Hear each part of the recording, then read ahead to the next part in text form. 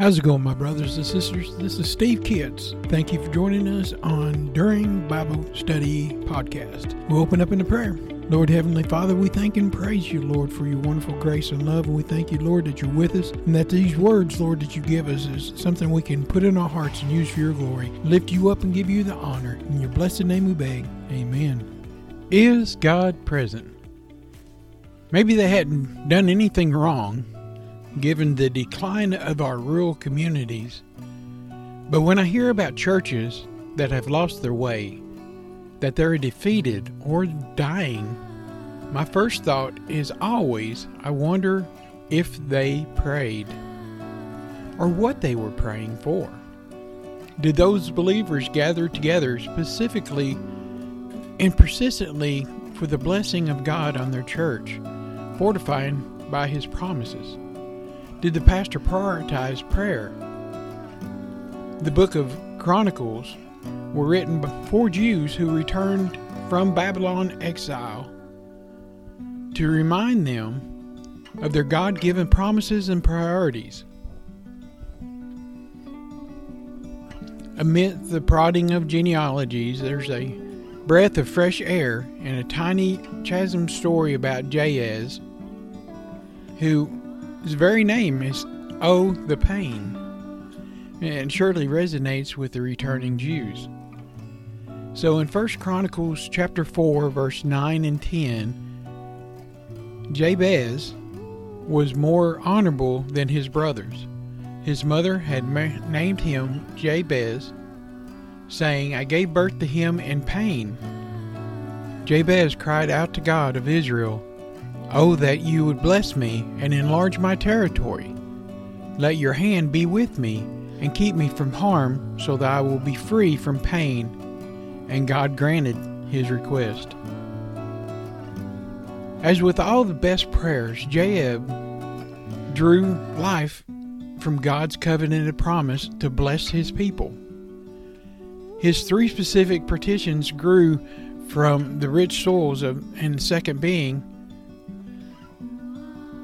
"Let your hand be with me."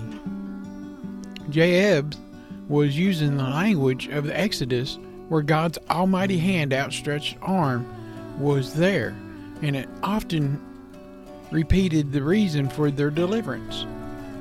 When the tribe of Judah, which is where Jabez belonged, that was his people, went first to the promised land in Judges 1, I can imagine that they sang the song of Moses with lyrics like, "You stretched out your right hand, and the earth swallowed your enemies." And we've seen that in Exodus 15. God's hand connotes something more active than God's presence, a hand that can shatter the enemy. But it also is a hiding place.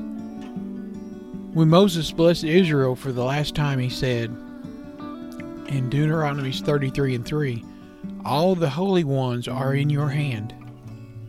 Jesus promised no one can snatch them out of my Father's hand in John 10:28 and 29. When pastors face giants in the land, we begin to assume that they're praying, "Let your hand be with me." When a saint seems enslaved or the flock seems trapped between the devil and the deep Red Sea, something impassable, we need to pray for God's mighty hand. When we've been broken, Peter says, "Humble yourself under God's mighty hand, that He may lift you up in due time." When it seems to defeat that has been defined for us, and the pain is our name, as in Joab's, pray for the blessing of God's hand. When I ask for guidance and protection of God's hands, I think of my dad. One of the most treasured memory of his was his hand on my shoulder. Perhaps pastors help our people sense that God's hands are with them when they pray. For by the way we put our hand upon the shoulders of somebody and touch them as we're praying for them. And that's where we come about with the laying on hands that a lot of people use in church today, and I use it too.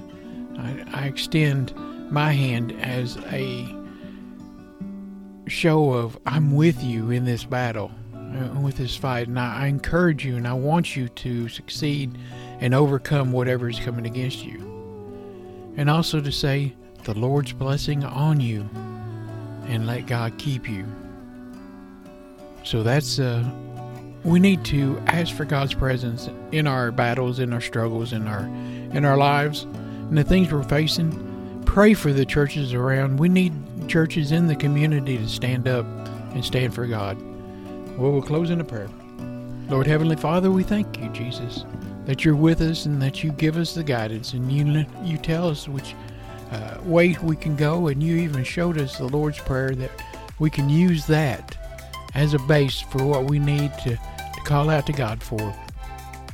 We thank you in all you do, and bless those that carry out your word. In your blessed name, amen. I want to take a minute to talk to you about Buzzsprout. Today is a great day to start your own podcast. Whether you're looking for a new market or a channel, may I suggest that you share your thoughts and your ideas with the world. And it's just so fun to have a talk show.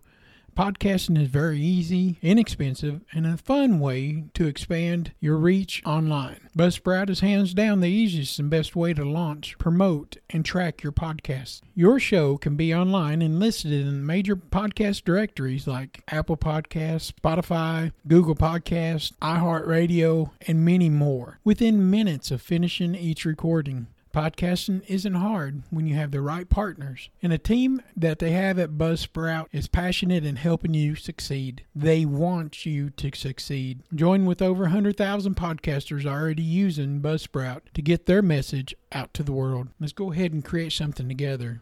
God bless you. Let me tell you about a new product that you probably need to go check out. It's called Talking Jesus Doll at JesusDoll.com. If you use my promo code SteveKids at checkout, they'll give you an extra 10% off. With all the woke culture going out affecting kids with cartoons and toys, they're trying to separate your kids and your grandkids from the family and from God. I recommend that you introduce Jesus to your kids as early as possible. That's why we're partnering with the Talking Jesus Doll. It's a plush doll that talks. When you squeeze the hand, it speaks 10 phrases that Jesus said in the Bible, from the Lord's Prayer to John 3:16 and everything in between. With everything that's going on, it's important to introduce our children to the love and the lessons that Jesus had for many years. I love this product, and so does everyone else. The reviews are amazing, and kids are learning the Bible verses and using the doll to minister to others. If you have kids, grandkids, nieces, and nephews, this is a perfect gift for them. It could be for Easter, birthdays, and even Christmas. Teach your kids about the Lord. Go to JesusDoll.com and use the promo code SteveKids for 10% off, and God bless you.